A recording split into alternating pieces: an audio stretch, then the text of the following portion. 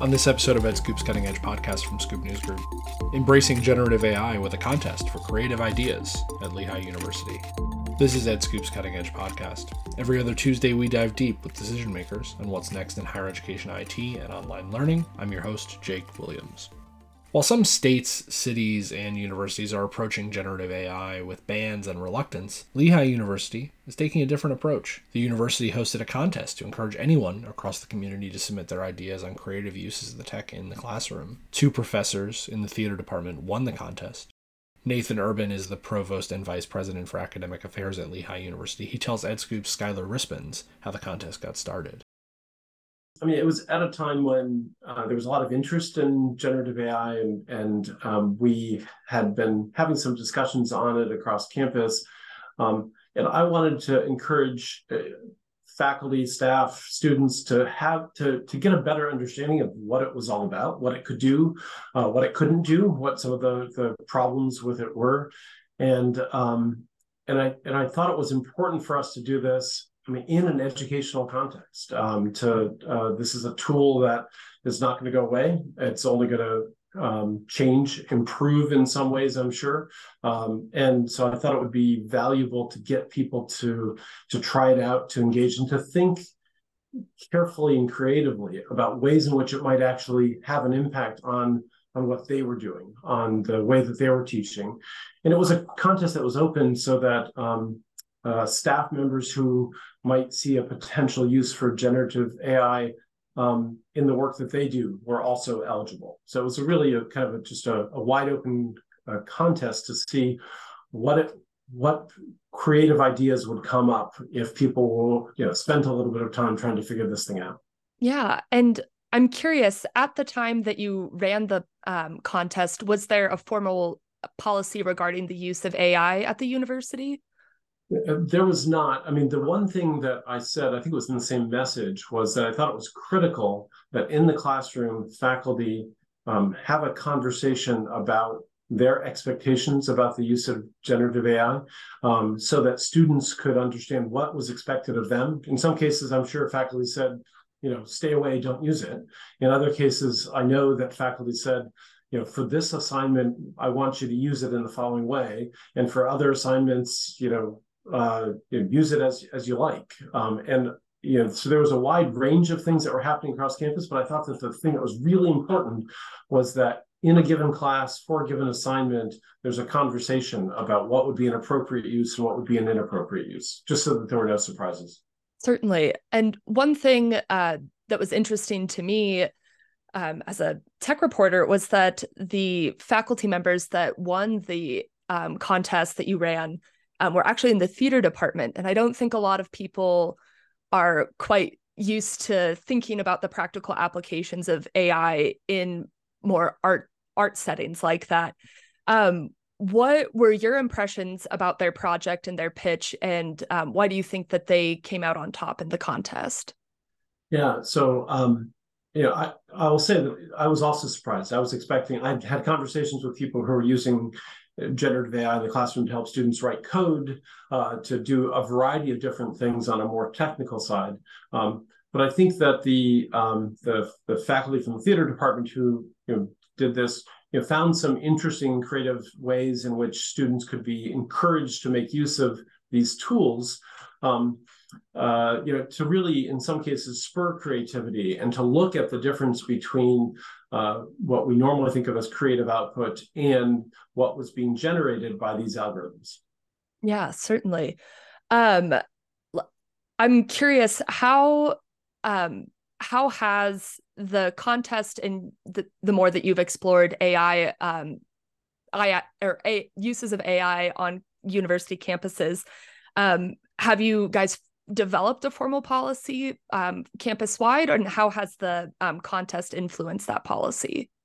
Yeah, there's the formal policy. It still is essentially that a faculty member in an individual classroom can make a decision about how it is that AI should be used, or generative AI in particular should be used within the context of that work.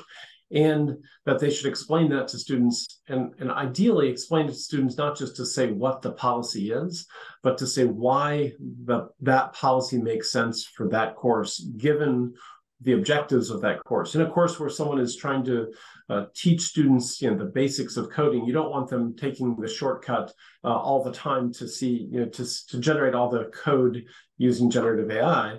But it may be that that can be a kind of a useful standard against which to judge code written by students in the class. So the formal policy is just primarily that it should be discussed and that it should be clear to everyone what's acceptable use and what's not. The other thing I would say, and this also doesn't fall under policy, but I think it's important to articulate, is that there's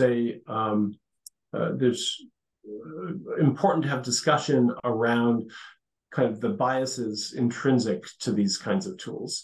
And I think that I talk about it sometimes as we want to teach students to use these things effectively and ethically. And I think that both of those are equally important, and understanding how it is that these tools are generating the content that they're generating helps us to understand what the biases might be and why it is that they're there. At the recent Bucknell President's Dinner, some university presidents referred to generative AI as the greatest existential threat to higher education today, whereas your university is encouraging students, faculty, and staff to use it as a tool to better prepare students for the future. Can you explain why you've taken that approach when other universities might be grappling with how to handle that technology on their campuses? Yeah, I mean, I guess in part, it's simply a belief that this is going to be a tool that gets used broadly. And if it's a tool that's going to be used broadly, we want to make sure that it's available to Lehigh students, that they know how to use it, that they know how to use it ethically.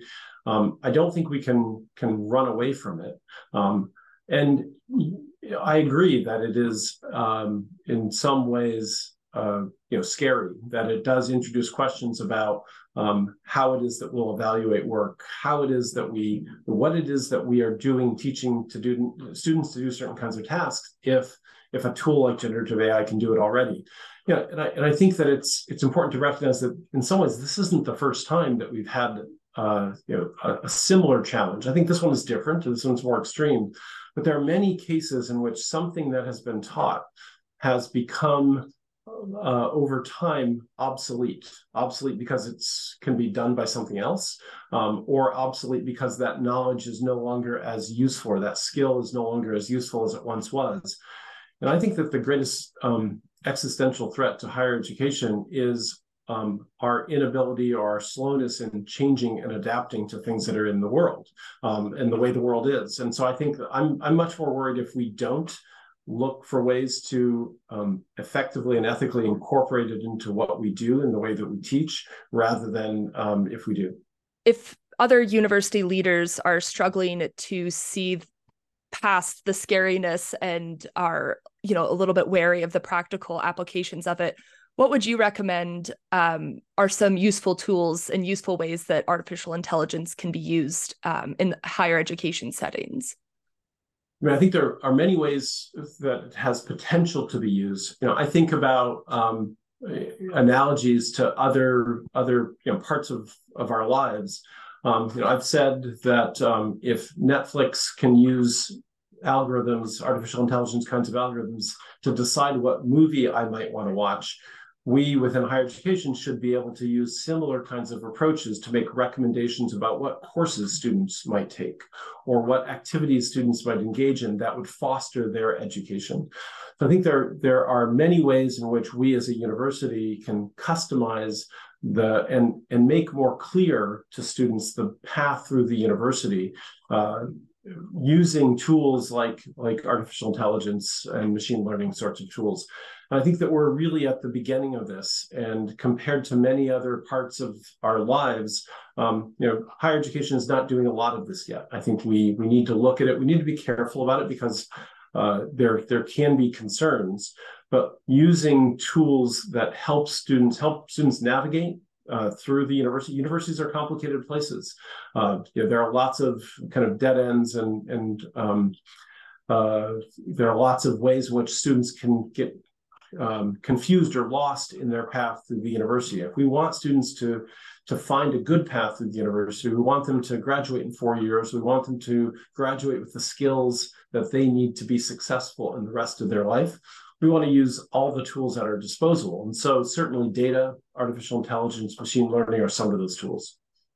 One of the other ongoing conversations about AI on college campuses is this conversation about cheating and how to handle, like, how to define what cheating looks like, and then how to, one, address it, and I guess also how to identify it.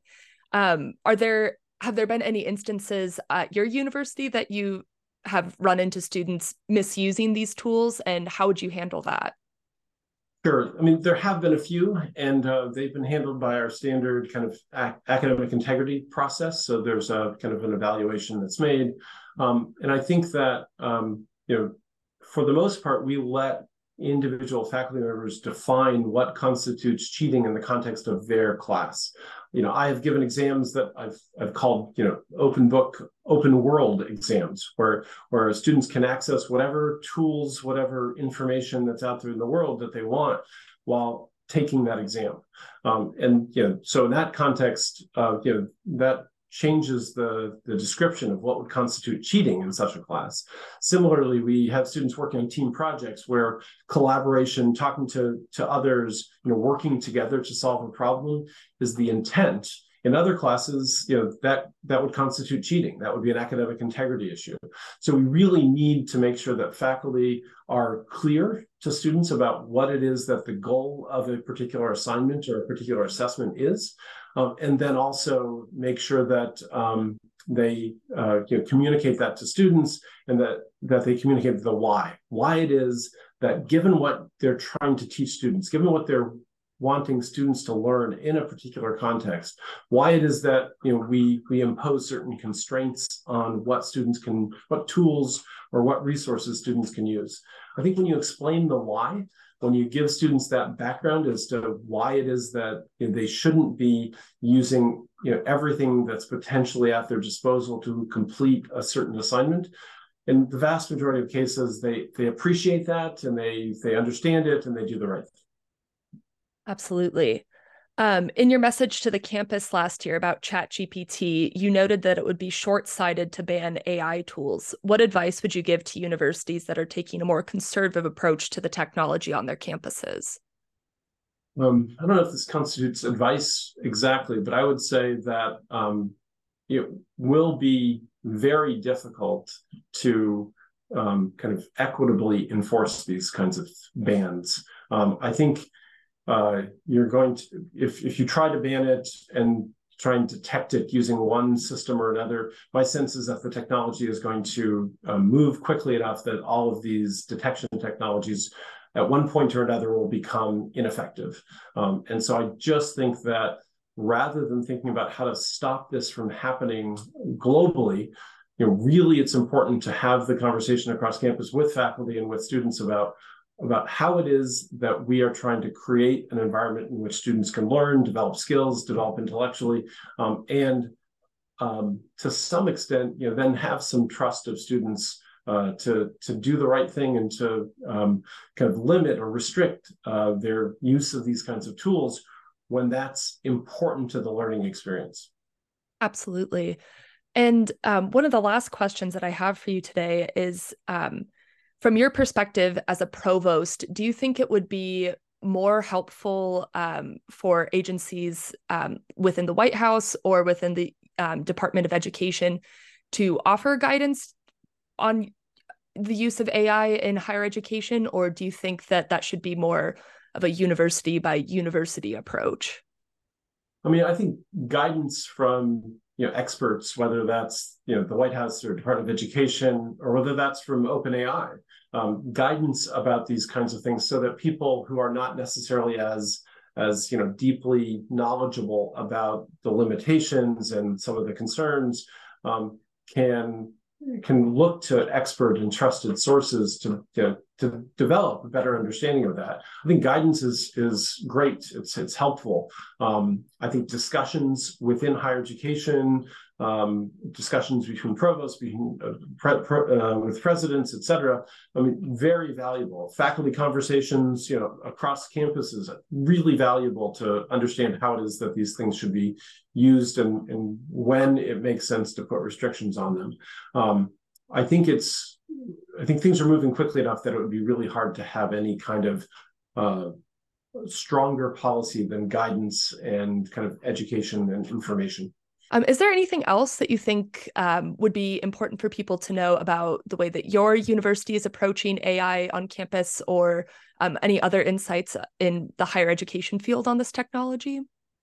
Sure. I mean, I think it's also important, in addition to everything that we've been talking about, it's important to have conversations with and to engage with employers about these topics. I think it's in some domains, in some fields, there will be guidelines and expectations around the use of these tools. In some cases, those expectations may be, use them as much as you want, or use them to do the best possible work. In other fields, there may be concerns about copyright infringement.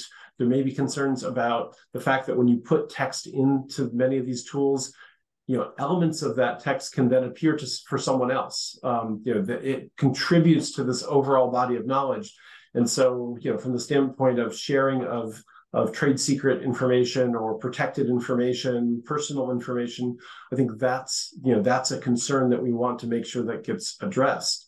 And so I think the dialogue between universities and employers is another important element of this, to make sure that we are kind of tracking some of the concerns and some of the opportunities that future employers of our students see for these kinds of tools and their use in different domains, in different sectors of the economy. Nathan Urban, Provost and Vice President for Academic Affairs at Lehigh University. You can read more about him and generative AI at edscoop.com and in links in today's show notes. The Cutting Edge Podcast is available at cuttingedgepodcast.com and everywhere you get your podcasts. This show is a Scoop News Group production. Carlin Fisher and Adam Butler help make it happen, and the entire team contributes. Until next time, I'm Jake Williams. Thanks for listening.